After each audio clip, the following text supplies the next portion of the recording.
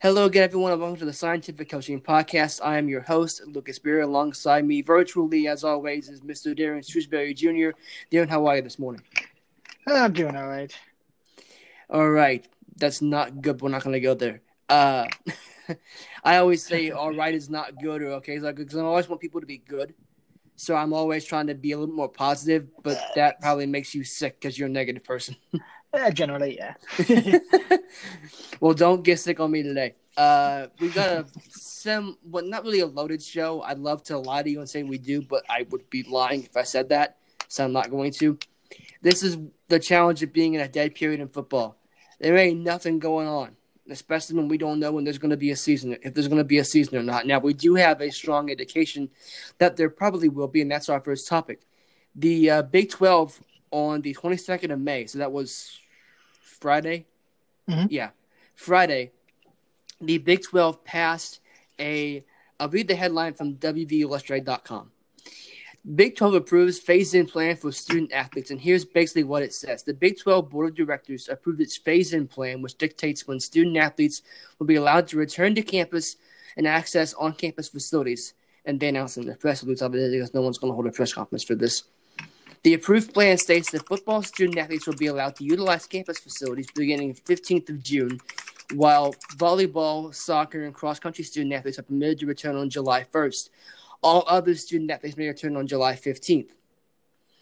So, with that being said, Darren, you, the person who has been, of the two of us, more so on the ball in terms of the COVID-19 pandemic, being the scientist of us all, what do you make of that?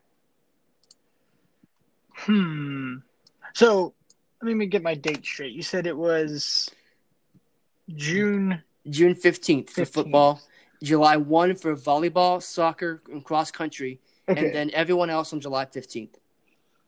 Interesting. For sure. It's extremely interesting.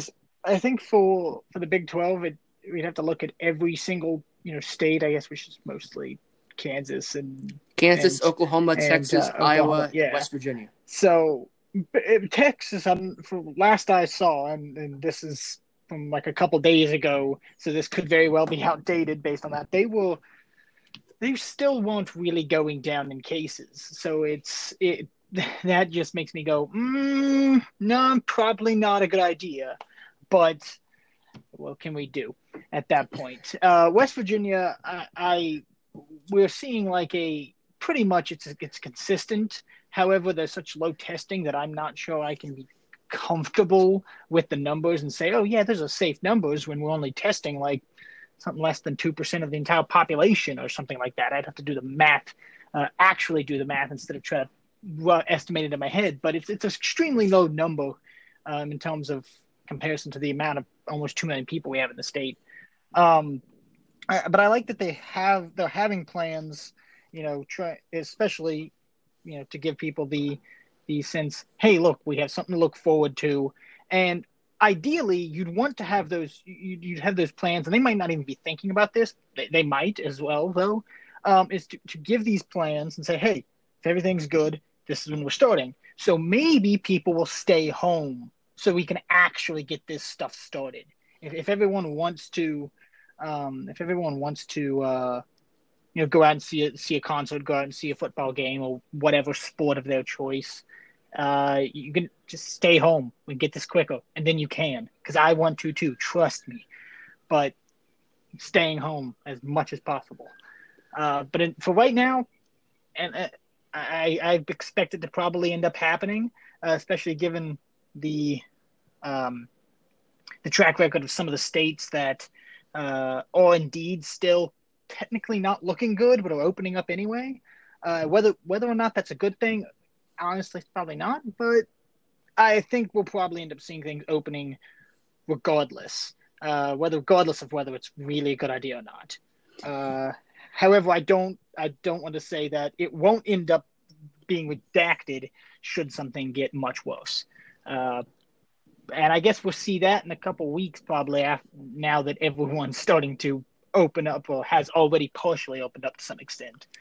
West Virginia, for example, with I think even bars in Morgantown, I think, are starting to open up again. Yeah, today's the first day bars can open up. It's the opening of week 5 of Governor Justice's plan, which I think is a 6-week plan. So next week would be the last week of opening up.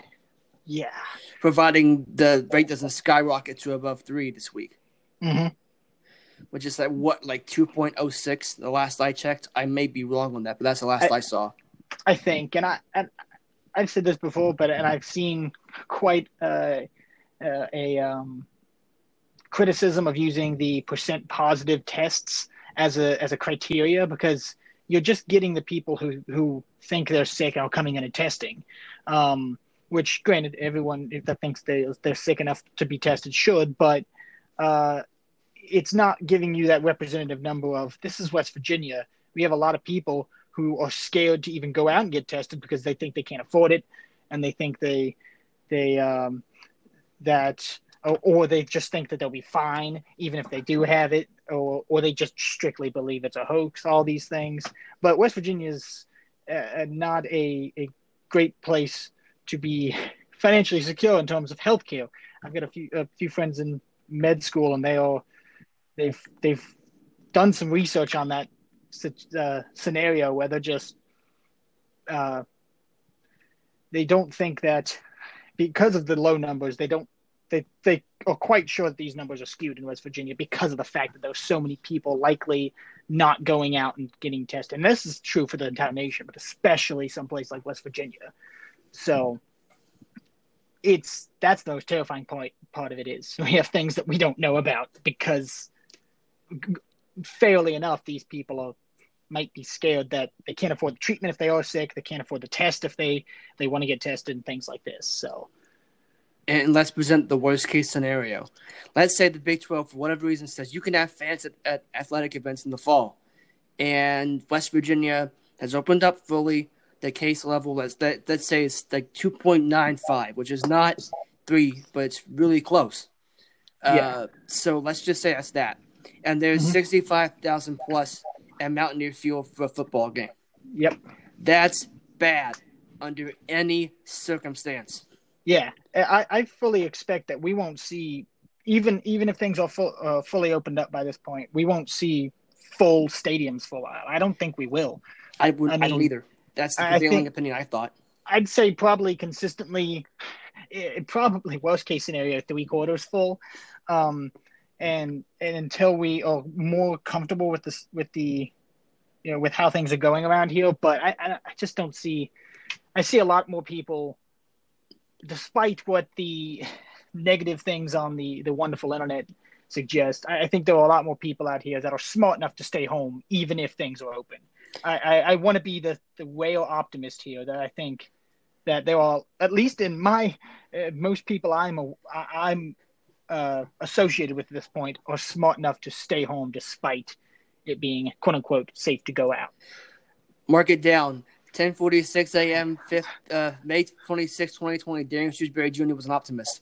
It doesn't happen a whole lot. Trust me. Yeah, but I think real quick, going back to the positive thing, the criticism, I agreed. Basically, I'm going back to, they should have followed the original CDC guideline or suggestion that see a decrease in cases for 14 days straight. And from last I checked, that has not happened in West Virginia, despite the less than 3% positive, because having declined cases is more indicative that we're getting this under control than I tested 2,000 people and 2 of them, or whatever the number works out to be, ends up being positive. Because that's still worrying, because you're not really getting a full number here. Granted, you wouldn't get a given the state of West Virginia's testing, you wouldn't get a wonderfully accurate anyway, but you'd still see at least a decline based on the testing we have. But I don't think, last I checked a couple days ago as well, that's not been the case for West Virginia, especially not in 2 weeks. It's been more like a consistent 20, 10, 20, and I think what's today? Tuesday? Sunday, yes. I think Sunday had 30 cases, which I think was more than the day before. So we're not seeing a decline, especially not that 14-day decline that the CDC recommended, which might as well have been pulled last I checked, or at least is ignored by everybody because no one seems to care. But yeah, I start questioning what's the point of having a Centers for Disease Control and Prevention if literally no one's going to listen to them, and that's depressing because that's ideally my future end goal in terms of career. I will listen to you. I will listen to you. Well, I appreciate that. I saw there are three things I'm going to bring up. Number one is I agree that we won't see full stadiums.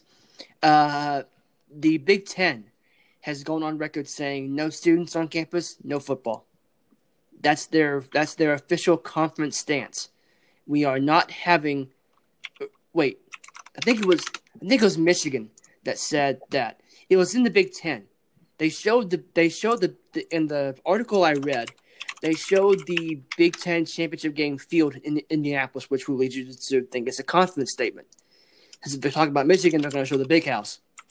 But that's what I saw. So somewhere in the Big Ten, they have said, as a conference or a whole or a school, no games with us will have students on campus. And most schools have announced they are going to open up in the fall on-campus classes, albeit different than what you or I have experienced, but on campus nonetheless. Yeah, there were a lot of, I think when I'm at WVU, at least some classes. I don't know if it's required for all classes, but I'd imagine it is. Some classes, at least, are cutting back their numbers, maybe even in half. A few of the grad students in my lab are trying to get into a stats class, and it filled up well sooner than expected because they cut the numbers. Apparently, they're trying to set up hardware in the classes to accommodate video learning as well, so that they can sit there and watch the lecture. Even though I'm not in the class, but I don't know, what that's going to do for class numbers. But yeah, I don't expect that the classes will be as full. I think they'll be using even the bigger classrooms for the small classes.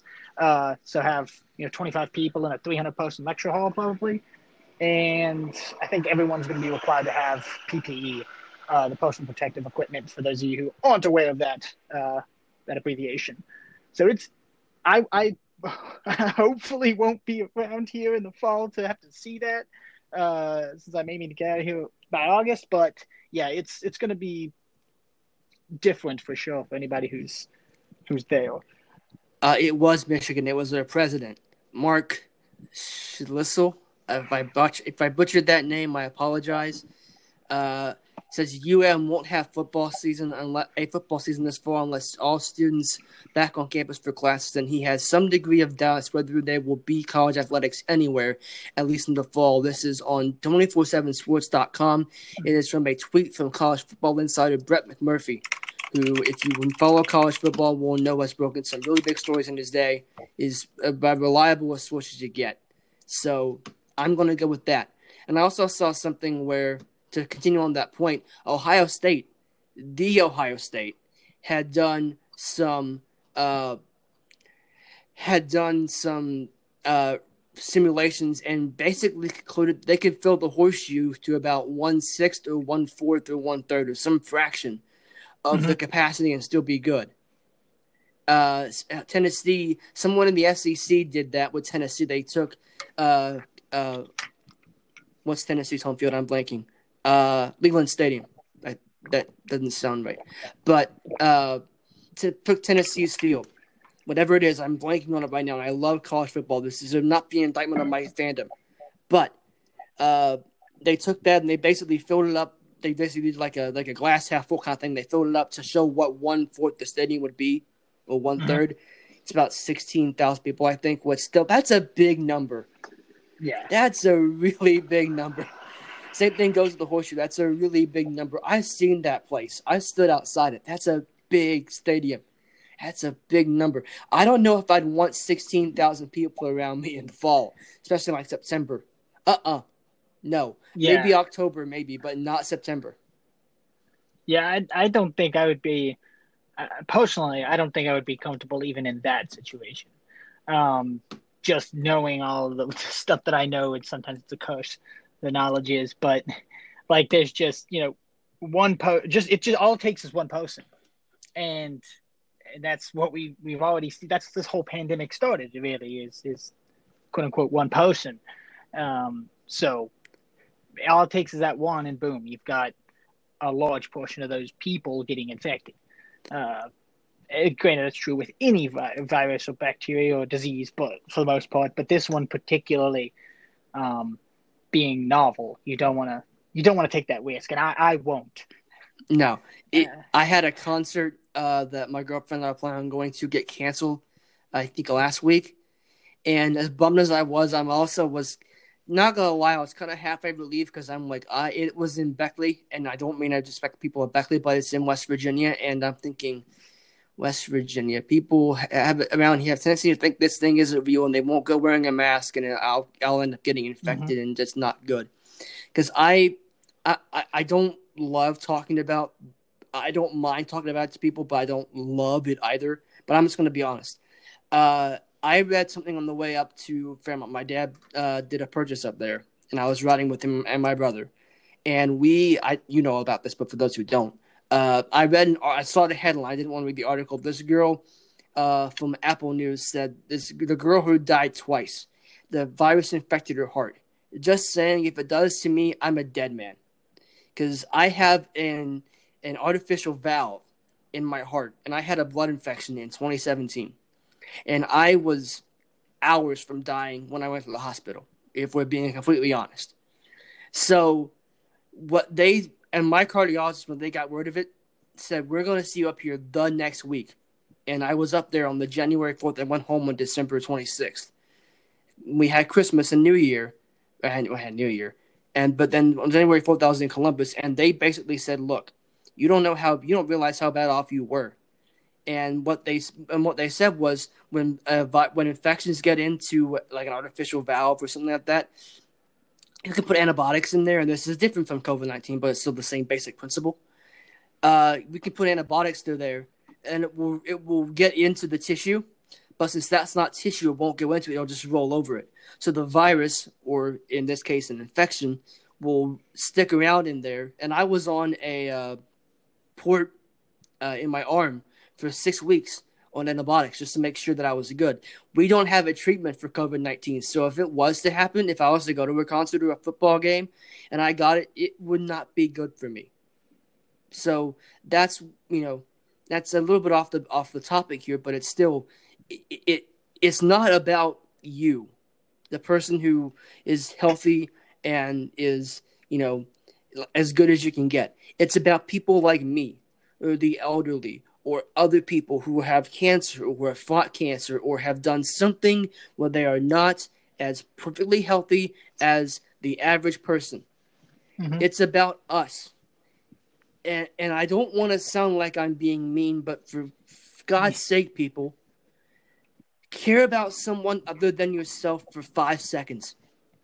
Yeah, please. And if you are gonna just be the one to only care about yourself, think about the consequences of actually having the virus. Even if you are healthy, there are documented.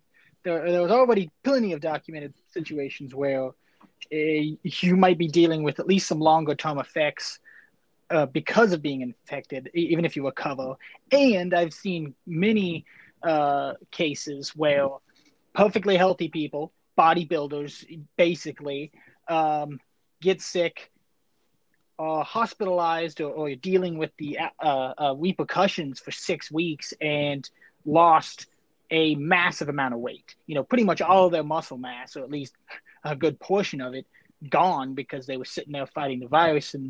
And that's you don't want to deal with that. You don't want to deal with any of the other potential outcomes, even if you are as healthy as you think you are.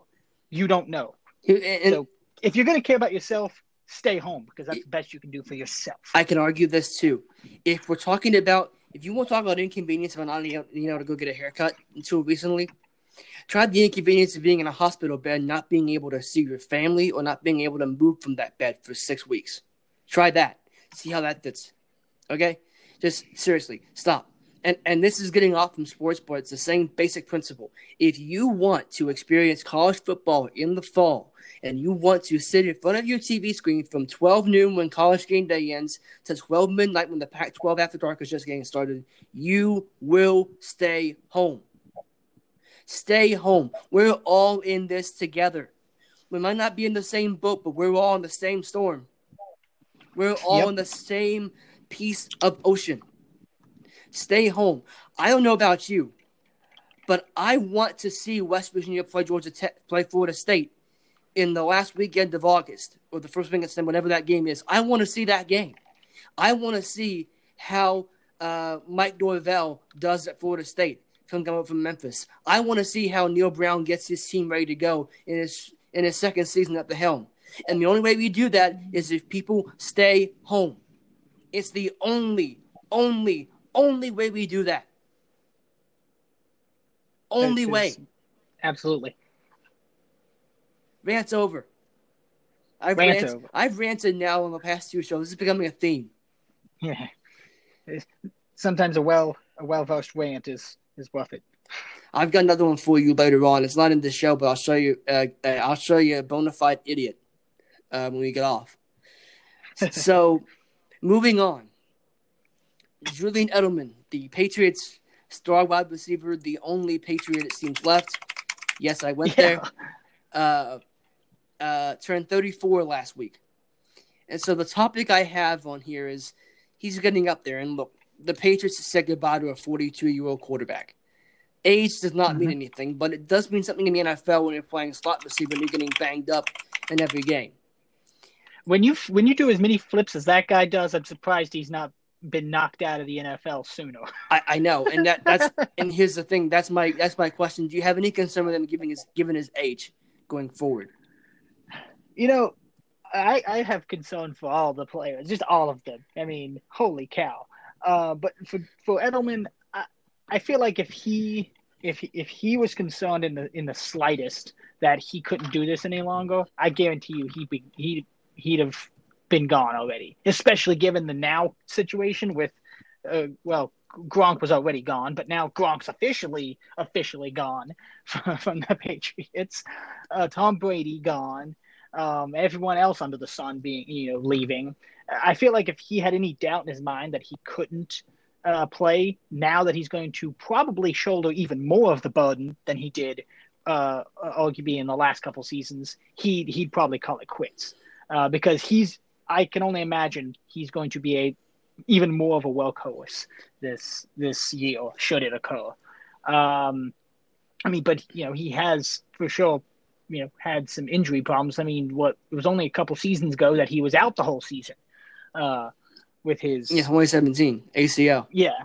So, and then to come back, essentially rebound and win the Super Bowl MVP the following season, like he's basically going on. He'll be 2.5, 3 seasons removed from that injury by the time this season comes. So I don't know because I personally never dealt with any injury that serious, but I don't know the strain that takes on your body, even if you have recovered from it. So, well, you always hear with ACL injury that it takes you a year to get back to full where you were, even once you've returned. Like once you've come back from the injury, it takes you a full year to get back to where you were. So he's now 2 years from that. And worth noting, I have his stats pulled up here, and I'm going to bring up his stats now, but I have another counterpoint to make.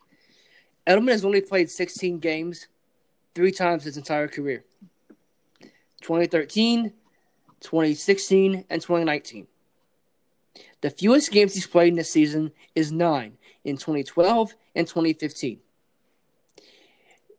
But here's the thing. If you look at his stats in the years he's played 16 games, it's 105 catches for 1,056 yards in 2013, 98 catches for 1,106 yards in 2016, and 100 catches even for 1,117 yards last year.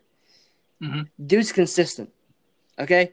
Now, granted, that's partially due to the fact that Brady trusted him, and we've already discussed how Brady doesn't throw to people he doesn't trust. That's my counterpoint. If Stidham has worked with him, But Stidham, for particularly the younger guys that were getting a lot of reps, say on like the second string with Stidham, Yeah. I can argue that he'll have to build up a relationship with Stidham or Hoyer, whoever starts. We're assuming Stidham starts, but it could be Hoyer. Yeah. We'll have to build up a rapport with the quarterback they didn't have with Brady, that he had with Brady. I'll have to forget that and move on. So I would argue that the offense will be a little more spread out in terms of balance this year, just because of the fact that you don't have that bond that Brady and Stidham and Edelman had. You're going to have everyone trying to form a new bond with whoever's starting at quarterback. That's my counterpoint. So even if the stats dip, I think it actually could help in terms of, not getting whacked every time he crosses on a crossing route. Mm-hmm. It might help him a little bit, go a little bit further. I don't know when his contract is up. I'd have to look that up. But I would say either his last contract or he's going to get only one more. He's not playing until he's like 40. Yeah, I mean, he's what, 2 years younger than about 2 years younger than Larry Fitzgerald. Pushing 3 because Larry will be 37 in August. Yeah, and I mean, we've seen what Larry Fitzgerald's done. Yeah. So, let's see, contract information for Julian Edelman. Edelman is. It says he signed a 2-year, $15.5 million extension, which was, I guess, was it 2019? He goes to 2021. No, there we go. Yep, that is. So he'll be so technically he's got 2 more years on this contract, and he'll be 35 when the next one starts. Oh well, when the next year starts. So, and then I think the one thing which obviously you've always got to build a relationship with all your receivers, regardless of who you are at the helm. But I think being Julian Edelman will give that little extra hint of I've seen what he can do. I trust that he'll do it. Even if the Jarrett Stidham, you might chuck it his way a little bit more often than you would otherwise. Even if you are still probably presumably a new guy at the helm of the team. And a young one at that. So, but yeah, I mean, I think you're right though.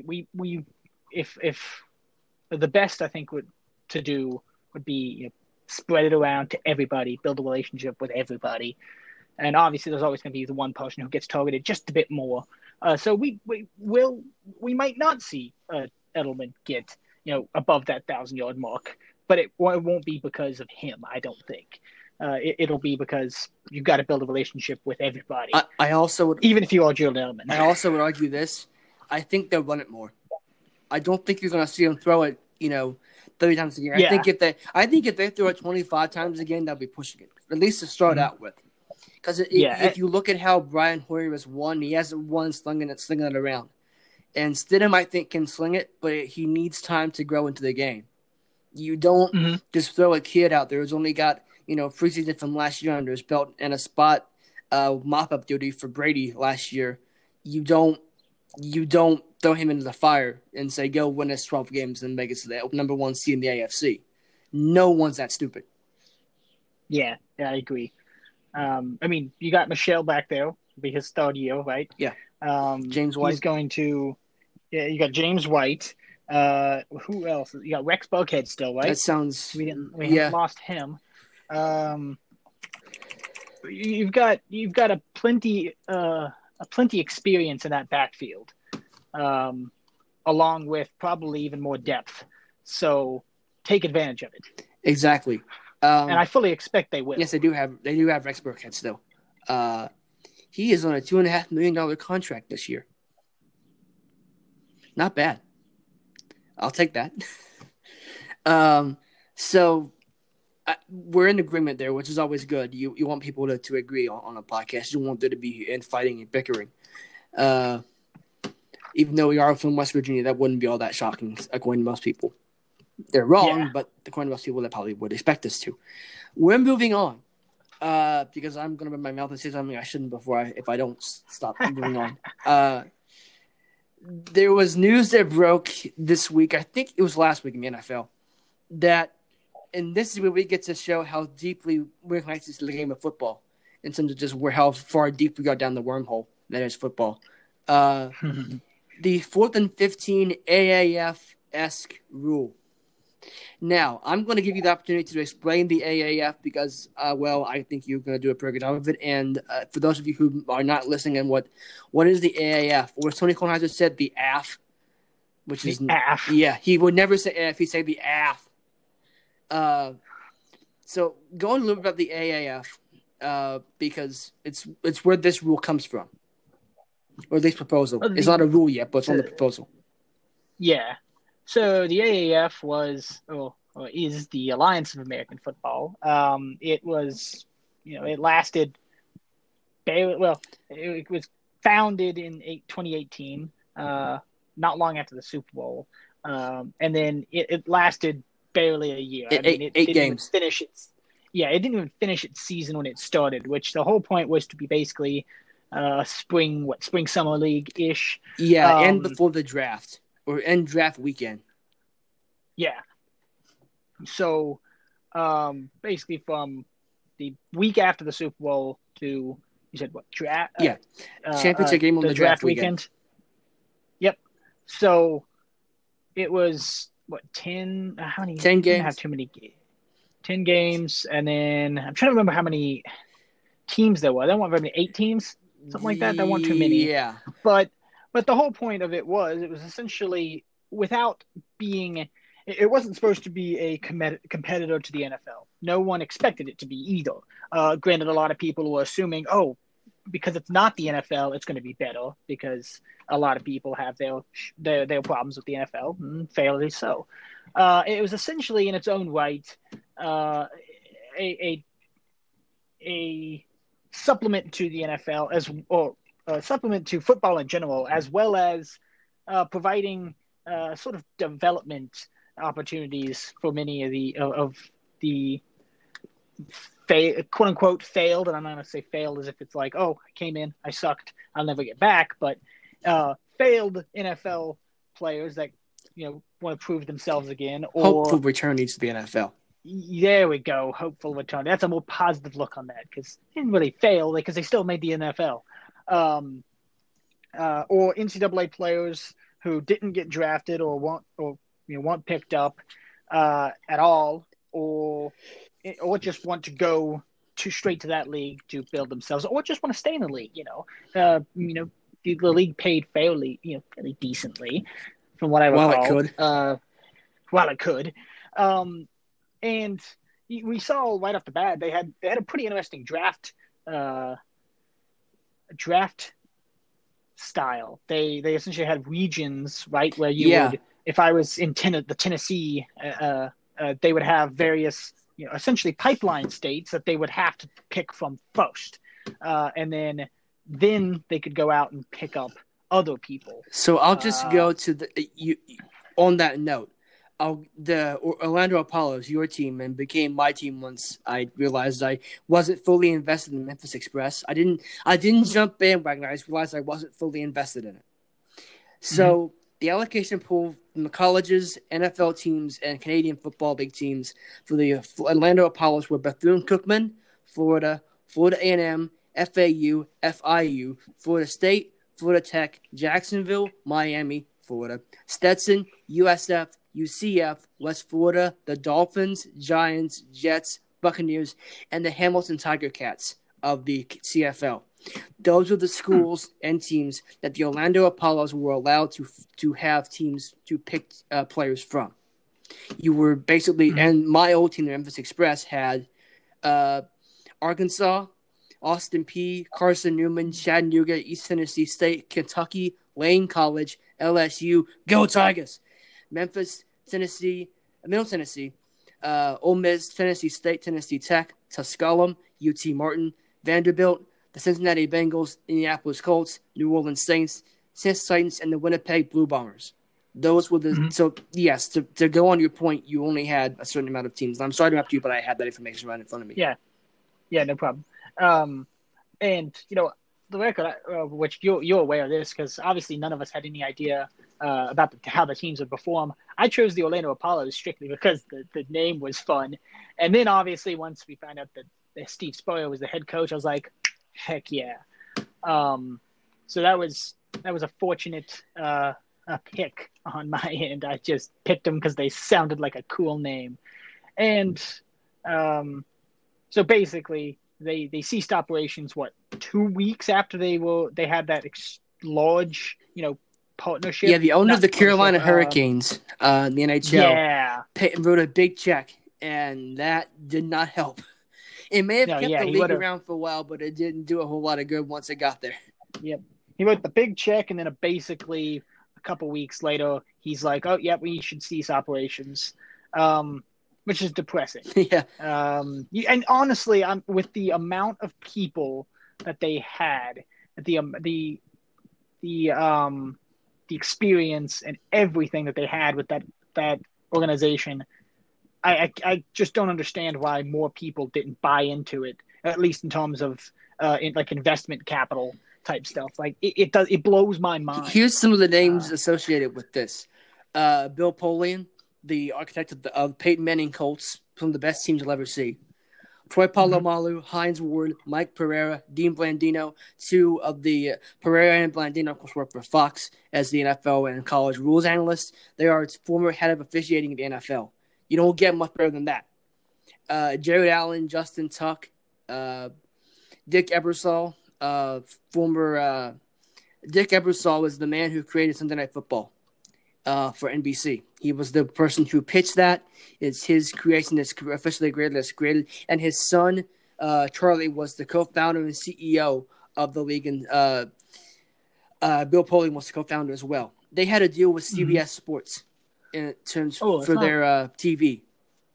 Yeah, let's not forget Troy Polamalu. I mentioned him. Oh, did you? I totally didn't hear that. I think I was looking at somebody else. Fair enough. But yeah, we looked at the league and went, this could last a while. They have really smart people, and then it went under. Yeah. Here's on Wikipedia. After 8 weeks of play, however, the league's football operation was suspended by controlling owner Thomas Dundon.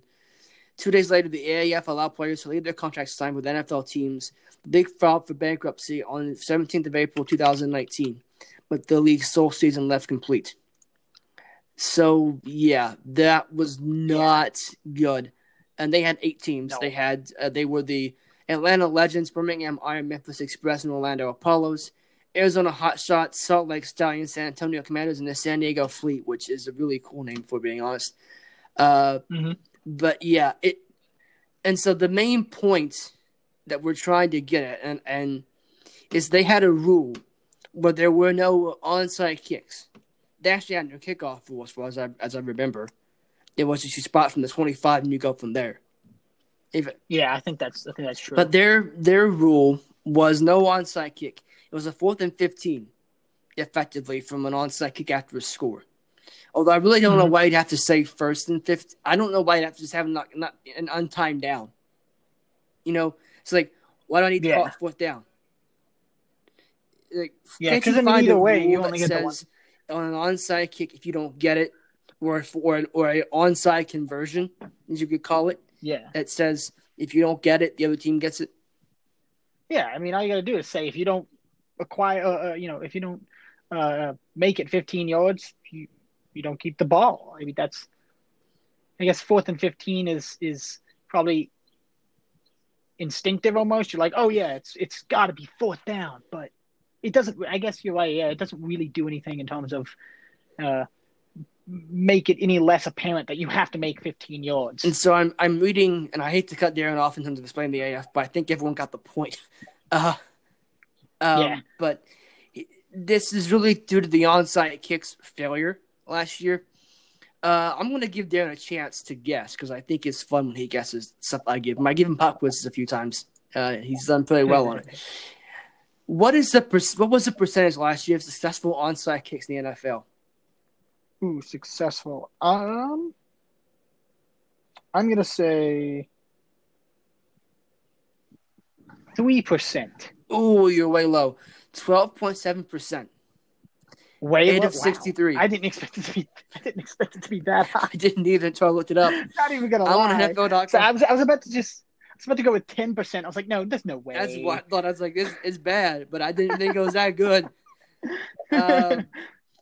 And on 4th and 15s last year, 2 of 7 4th and 15s last year, but that's still higher at 28.6%. Yeah. So the basic point that we're getting at. Oh, by the way, last season was an improvement from 2018, going to NFL.com. 7.7% of onside kicks were recovered in the NFL in 2018. Dang. Diving deeper, thanks to NFL research that says 21.2% of onside kicks in 1992 when they started tracking that stat, the 2017 were recovered.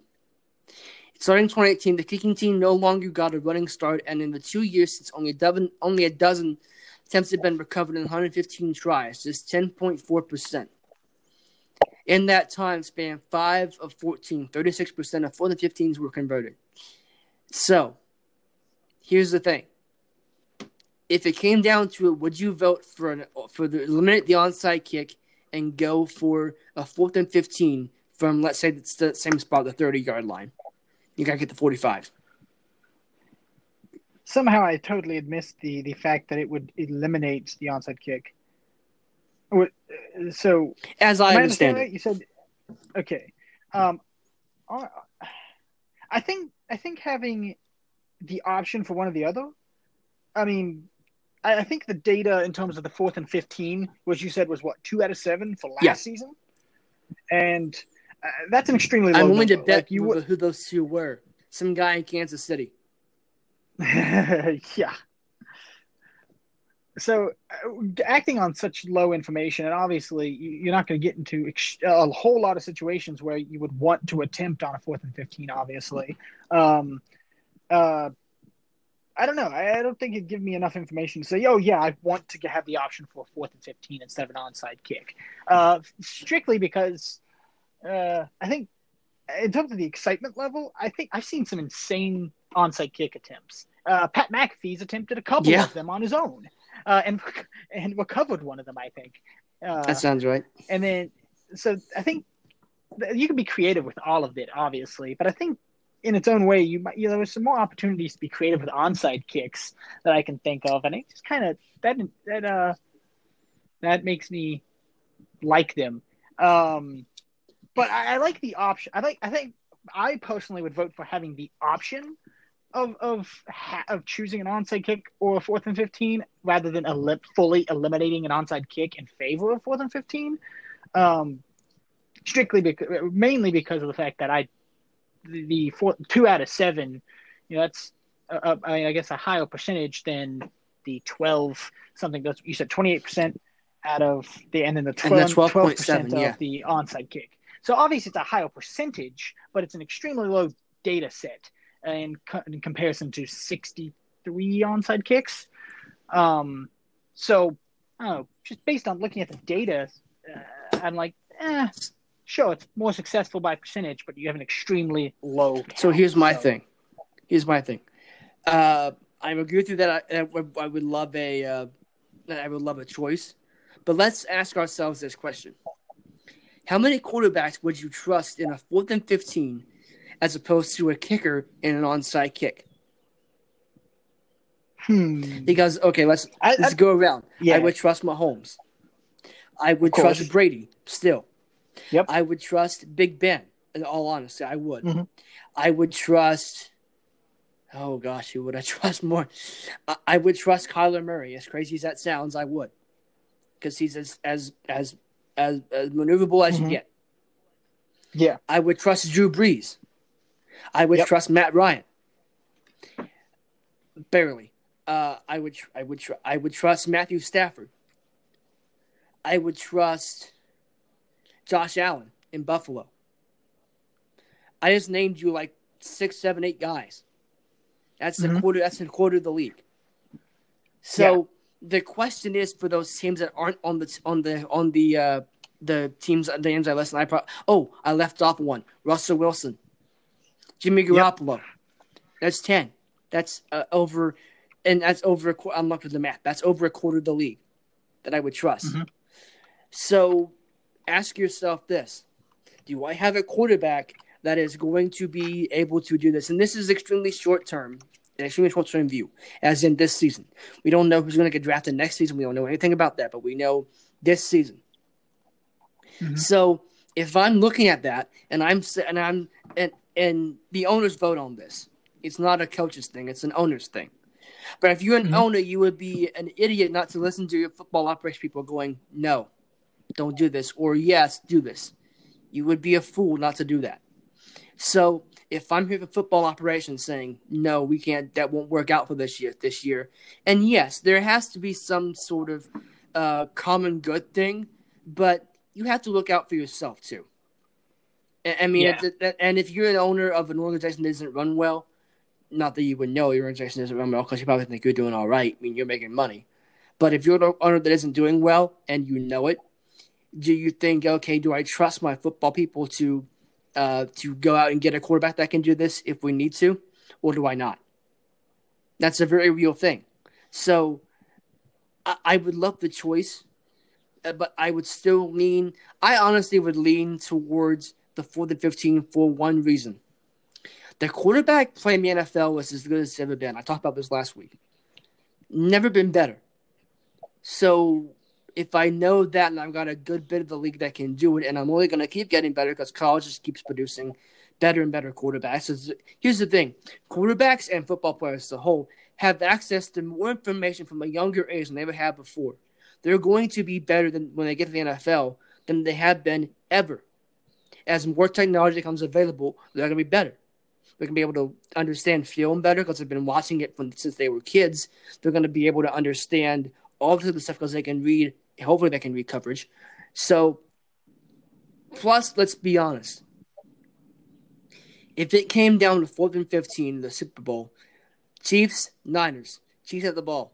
49ers defense, that hyped up San Francisco defense versus Patrick Mahomes. Wouldn't that be fun? As opposed to having the Chiefs kicker, I forgot his name, against the 49ers hands team. Wouldn't that be fun? Yeah, definitely. So I would lean toward the 4th and 15, but it's like 51-49. It's not. It's about as close as you can get 50-50. I'm not 50.1 and 49.9. We'll put it that way. It's only a slight lean. Yeah, I guess really, yeah, I'm about the same. Like, if it happens, it happens. I'm not against it, but I'm also not like, oh yeah, it has to happen, you know. So it'll be interesting. It'll be an interesting development one way or the other, for sure. I don't know when they're voting. I think they're voting on it this week, so we should have news on that next week. So we'll see. Hopefully, there's the owners meeting, I believe, is this week. So if that's true, that's a built-in topic for us next week. Yay! So you to pull some stuff out of our reruns this week. You know I'm right. For sure. Speaking of other things we pulled out of our rear end, Tom Brady is 0-1 without Bill Belichick. Tom Brady lost to Peyton Manning. This is great. What a time to be alive. What a time to be alive. If you have no idea what I'm talking about, I'm not talking about a Madden simulation. I'm talking about a golf game. Yeah, I know. Tom Brady and Phil Mickelson face off against Tiger Woods and Peyton Manning in what was called the Match 2. This is in reference to it's the follow-up to the match, which was a 2018 or 2019, I forget which one they played, when Tiger and Phil faced each other in a pay-per-view golf match over Thanksgiving weekend in Vegas. I don't remember who won that game because I don't have pay-per-view, and I just refuse to watch it because I'm like, Thanksgiving, what can that be? Oh, yeah, football. I can watch that instead. I'm watching that instead. And college basketball and the NHL. I love golf, but I'm not watching it over Thanksgiving. I'm just not. So I'm not playing either because it's way too cold. I didn't even think about that in West Virginia. But the biggest thing that I took, and I watched like one hole. Because I came home from seeing my girlfriend on Sunday, and I watched the NASCAR race instead. But my dad had turned on, was going through channels and stopped on the golf game. And he watched like 2 or 3 holes, and I watched one hole because I was curious. And I had to wipe this. I saw Brady, and I started smiling. I'm like, you can't do that anymore. No, he's the enemy now. But I took it as a chance to warm up to rooting against Brady. That's what I took it as. He's no longer – he is the GOAT, but he's not my GOAT anymore because he just I can't I can't throw myself behind someone who's not a member of the New England Patriots. I just can't. So he's gone. But yeah, I'm sure you didn't watch it, but it's still fun to laugh at him, right? Yeah, it is. Just a little bit. A lot of bit. Yeah, that's not here. like I enjoyed it. I actually came up here and I walked up to when my dad was watching. I didn't know he turned it off. But I came up here and I was like, did Brady mess himself again yet? And I'm hoping he had a bad shot. Turns out he didn't. But he did rip his pants, however. He pulled a SpongeBob. This is funny. This is high quality funny content. And then so yeah, he does that. Obviously everyone anyone makes fun of it. And then he goes he responds on Twitter to it, retweets it and says, maybe I should have worn my Under Armour golf pants. He got a better one. He said, I guess pants went on social distancing too. Yeah. So yeah, the dad joke Brady has officially arrived in Tampa. Yep. But let's also not forget on Twitter the very brief Eli Manning joined Twitter. Oh yeah. And Brady, he says, "Oh, what's the quote? I'm gonna find the actual quote. Typical, you didn't show up to the fourth quarter. Yeah, I'm gonna find let's get the actual quote here. So actual quote. Actual credit. Oh, that is. Yeah, welcome Eli Manning. In typical fashion, he never showed up until the fourth quarter. And Eli Manning responded, "Hope your golf game is as polished as your Twitter game. Don't hit it in the lumberyard." And he did. He also held out from the fairway. So, yeah, okay. He's not a bad golfer. He just isn't better than I want him to be. Better than me by a long shot. I haven't played in like 2 years. Yeah, I basically never played aside from the one time. Did you play with me? I yes, thought you were there. I think that was you were there. Well, we're going to play again in this summer, provided this virus clears up a little bit and we're able to go out and go there. Because one, you and I both enjoy spending time with each other and our friends. And two, I want to get back out on the golf course. And three, our friend Brian lives right next door to one. It's like it's right there. Take it. Plus, golfing is quite an easy thing to social distance with. Yeah, really. So, but obviously, once it's comfortable. Yeah. And I had the itch to go play around on Sunday night, and then it started raining. I'm like, I'm glad I didn't take that itch. I'm really glad I didn't do that. Actually, no, it was a Monday night, not Sunday night. But anyway, the point is this. Yeah. It's fun to laugh at Brady losing because, well, we're going to do a lot of that, hopefully. I was telling Dad, we were talking on Saturday, and I was like, I hope the Buccaneers go 0-16. And Chase was like, what? And I'm like, because I don't like Tom Brady now. He's like, wait, what? And I'm like, he's a traitor. I'm sorry, but I don't do traitors. Yeah, you really get that feeling. Yeah. Let's move on to another thing about Tom Brady, because apparently we can't shake the man. So, following in the success of The Last Dance, which I have not watched except for episode 1 and afternoon episode 2. I've been meaning to go back and watch it, but I've been doing a lot of other things, working on this podcast, writing for other blogs, and just doing some research stuff around the house I'm doing as well. But Brady's getting his own documentary, a 9-part documentary next year. It's called The Man in the Arena. It will follow each of his 9 Super Bowls and how he got there. Wow. I don't know how I feel about that because I don't know how you're going to differentiate here's what I wonder. How are you going to take a team achievement and put it all on Brady? Because the notion that it was just Tom Brady that got them to those games is completely false. Let's not forget, the first 3 were won by having a really good defense and not making Tom win the game by himself. Mm-hmm.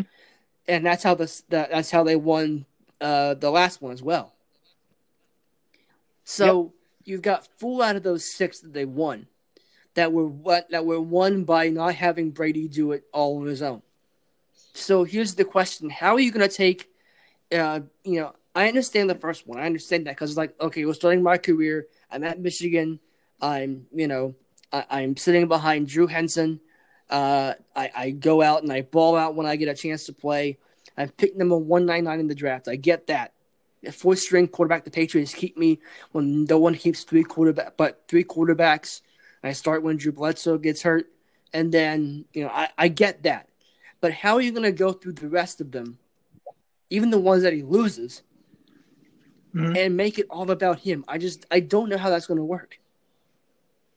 Now it's always good to see his mindset with these things. But again, you're right. It's for something like The Last Dance, they went over the entire team and they discuss everything about that. But yeah, when you're focusing on one guy in a team sport for that much of a duration, it does seem to take away. And maybe they'll add a lot of things into it. Maybe they'll have some various team players that had experience on those Super Bowl runs, but and provide stuff. But having it focus solely on one guy, any guy. We're not just saying this because it's Tom Brady, obviously, given that we've been ragging on him since the news broke. But I think with anybody, yeah, it needs to be a Patriots team thing, which we talked about briefly in the past. What if they did a Patriots style Last Dance? But this would be an entire dynasty, basically, which granted Brady was a large part of. But here's my thing: the Malcolm Butler play in 49. How do you tie that to what Brady did? How do you tie that into a Brady documentary? What are you gonna say? Have him find some clip of him talking to Malcolm Butler in training camp? Probably didn't even know who the hell he was. Yeah. So it's like, how are you gonna figure that out? How are you gonna make that one work? Yeah, it's. I mean, you could also tie it to the defense failing in the couple Super Bowls that they did lose, or in the 3 Super Bowls they did lose, because that's basically what happened. Basically, I mean, both the New York Giants Super Bowls, and now everyone's defense failed in Super Bowl 52. That was just a shootout of all shootouts, and it was fun to watch, despite the loss. Yeah. But especially in the Giants, the defense did fail in as much as they could. There were some quite lucky and skillful catches, but dang. Yeah, I mean, trying to attribute any of that, like how are you going to tie those types of things other than Brady going, oh, like, you guys just lost me the game. Like, but we wouldn't see him say that. No, and he might have thought that, but he knows better than to say it. Especially in that organization, you don't go saying that kind of stuff. You might think it, but you sure as hell don't say it. That'll get you kicked. That'll get you booted out of there before you could even think about what you're going to do in terms of apologizing. Yeah. Because the minute you get that me mentality, you're gone. It seems, and rightfully so. Like, let's take the helmet catch, David Tyree. That play is more than just that catch. It's Eli becoming this maneuverable person, which he never was, and nor was Peyton for that matter. But it's Eli becoming the hardest person to sack in the league, and the defense failing to wrap him up, and then Rodney Harrison going up and making a play on the ball when. And really, it should have fallen incomplete, but David Tyree made that incredible catch, which give credit to Tyree. He made the play. But how are you going to tie that into Tyree? How are you going to tie Tyree making this great catch and then the Patriots defense failing to sack Eli into Brady? I don't know how you're going to do that unless you find him talking with the offensive coordinator going, okay, here's what we're going to do if they score, all that. And even then, that's not much of a storyline. Yeah, that really isn't. Not really. Like, I would rather. I don't even know what I'd rather, honestly, other than just not doing it. But I don't know of any alternative in terms of if you're going to do something like that. What's the alternative? They've already done it in Tom Brady's documentary, the Super Bowl 52 season. They already did something like that. So, which I was going to propose, but I couldn't because they've already done it. So, and that was like as the season was. And they've going. already done also his career, the Brady Six. Mm-hmm. The 6 quarterbacks drafted in the draft before him. So I don't know how you're going to respin that first story. I really don't. Because that first year of him coming out of Michigan and being on the Patriots roster, but just kind of being there, I don't know how you're going to spin. I really don't know how this is going to work. Because with Jordan and The Last Dance, it was the story of that season. Yeah. And that's perfectly fine. That's a good story. And I'm not saying the Patriots don't have storylines because we know they have storylines. This is the New England Patriots. There's a story to be found in that organization. Doesn't always come from within, but there's a story to be found. But I just don't know how you're going to be able to tie all that in to that. And one more thing. The Mario Manningham catch in 46. There is footage of Belichick before that play happened in the coach's headset saying, "Go, make him go to Manningham." They thought that was the matchup they liked. And where did that play happen? It happened right in front of Bill. That's something to latch on to. Brady, to my knowledge, wasn't anywhere near that area. How are you going to do that? See, this made me think you'd almost rather it just be a Bill Belichick thing because he's the one that has a hand in everything. Yeah. If anybody should be rolling over the 9 Super Bowl appearances in their tenure. Thing is, it's Bill Belichick. Bill's the least likely to do it of everyone. He doesn't care. He's not focused on that. He's focused on the next one. Like he doesn't even care. And that would be something. Quite honestly, I'm surprised Belichick did A Football Life and The Two Bills with Bill Parcells. I'm surprised he did both of those. I really am. I'm surprised he let everyone in to his inner workings like that. But you're right. If you're going to do something like that, do it either on Bill or do it on the organization as a whole, like from Kraft on down. Yeah, because I mean, there was certainly a lot more with Brady, or than just Brady in that whole organization. Because it makes you wonder. Sure, it makes you wonder if he wasn't there, would they have won so many? But there's always that question, no matter who you are.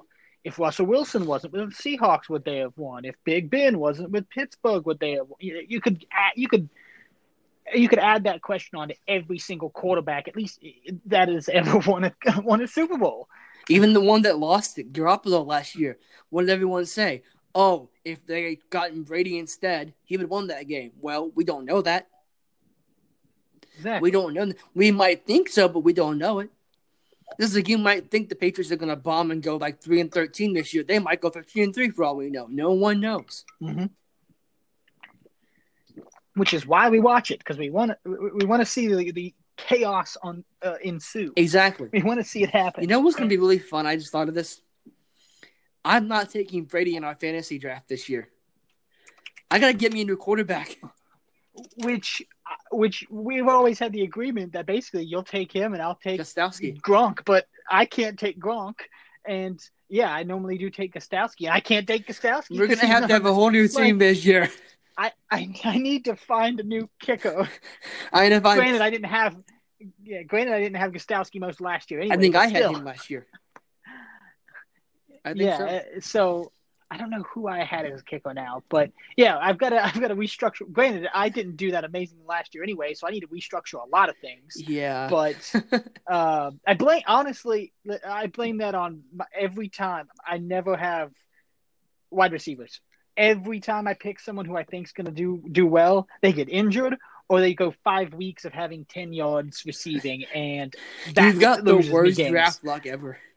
I don't know. I don't know what I honestly don't know. I have a decent track record in picking up free agents and turning my team around, but I don't have a decent record with drafting people who I think aren't going to get hurt in 2 weeks. Coming soon to a podcast near you, Fantasy Draft Special. But yeah, I'm gonna have to figure that one out. I just thought of that on the fly, and I'm like, man, I almost won the league last year. I came within like a Travis Kelce catch for like a first down away from winning the league last year. I was that close. I was watching that Bears Chiefs game, and I was watching my phone, and I was like, come on. Then the Chiefs got like 5 minutes to go, and they were up. I'm like, they're going to run the ball, aren't they? And they ran the ball out, and I'm like, come on. There's one throw to Kelce, just one. He'll catch it. Nope. So, yeah, depressing as that was, it was so fun. I think last year was the best team I had in both college and the NFL. I ran through college on the back of Jonathan Taylor, and I did some work in the NFL on the back of the whole team. Yeah, it was a quite a good year for both your teams. Hopefully, I'll be able to recreate that. Although history suggests I won't, but it's always hard to build a dynasty. You know, it would be cool, and this is just thinking on the fly now, to do a keeper league.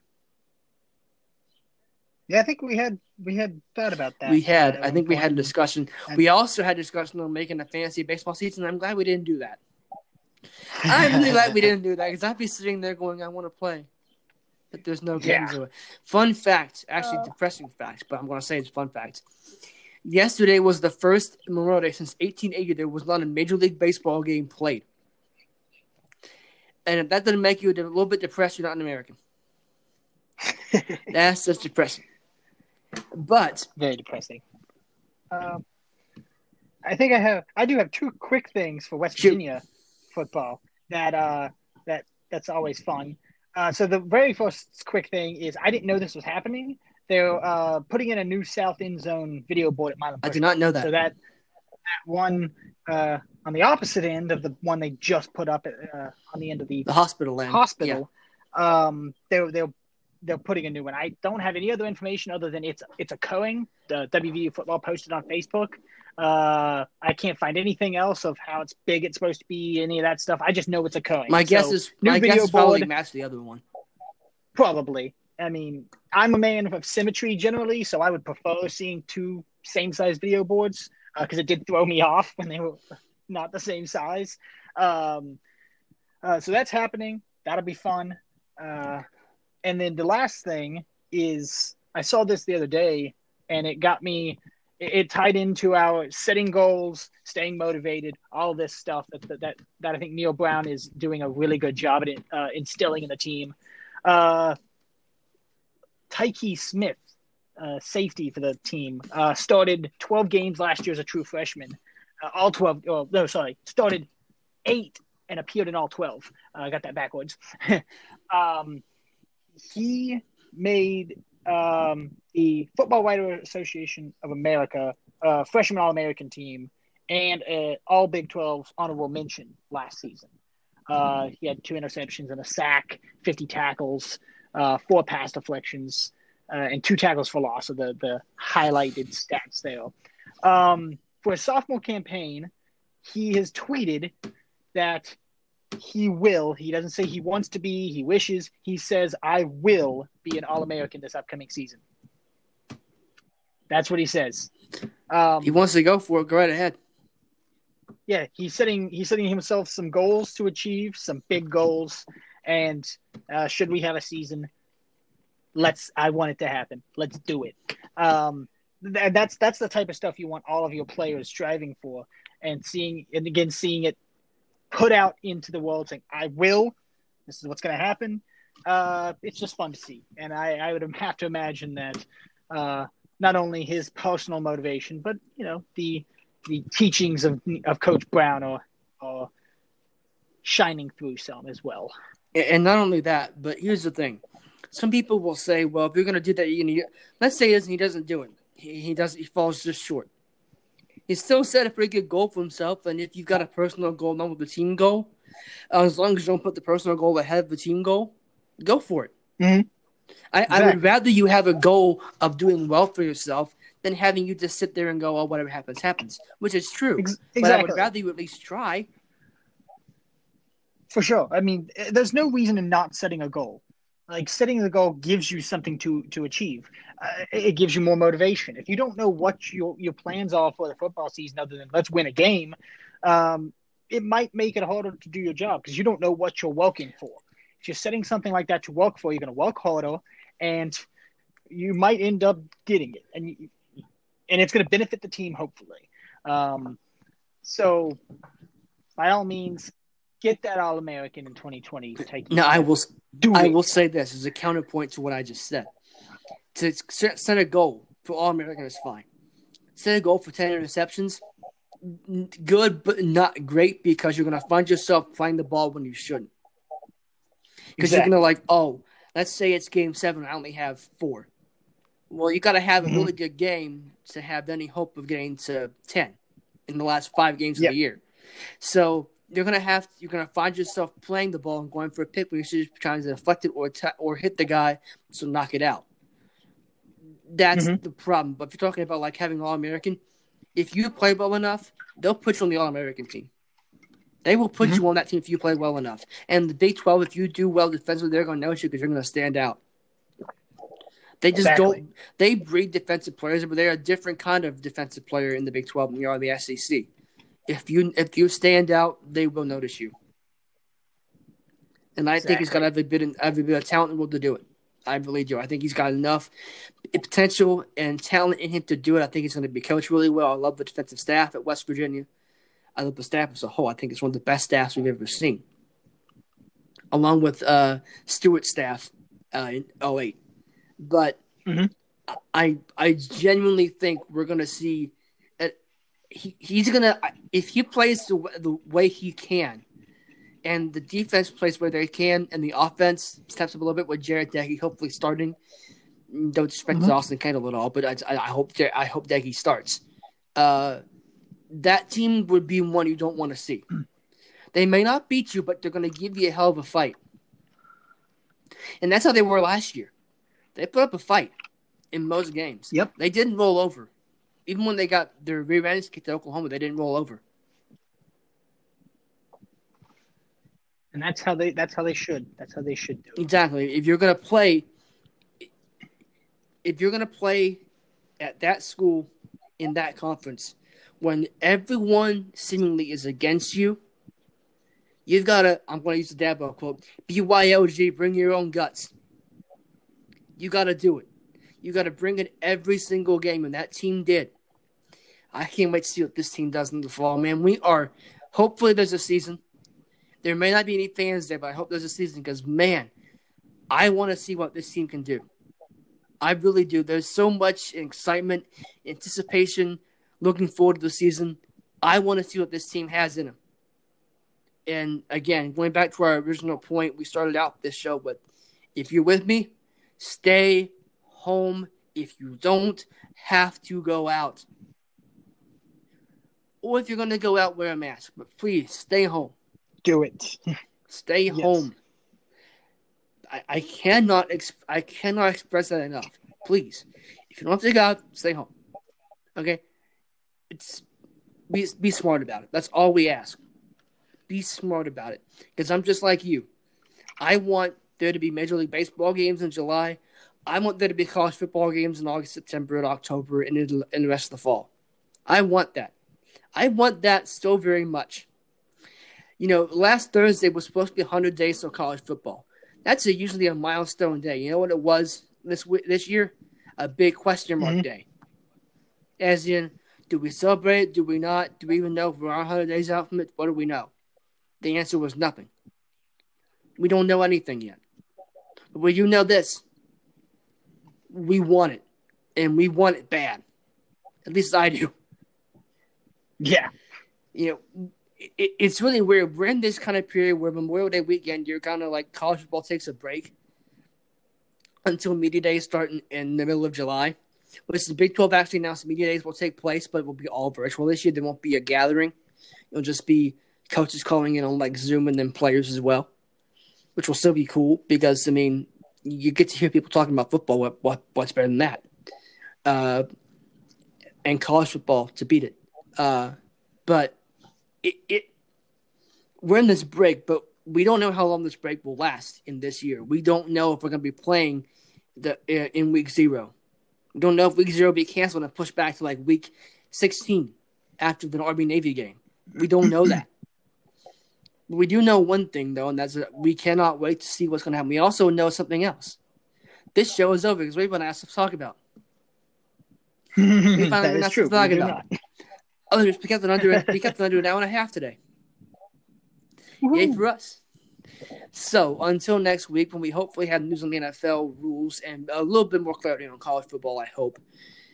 This is Lucas Berry for Darren Trisberry Jr. Thank you so much for listening. We'll be back next week, hopefully with a little more loaded show. Hopefully so. Adios to all.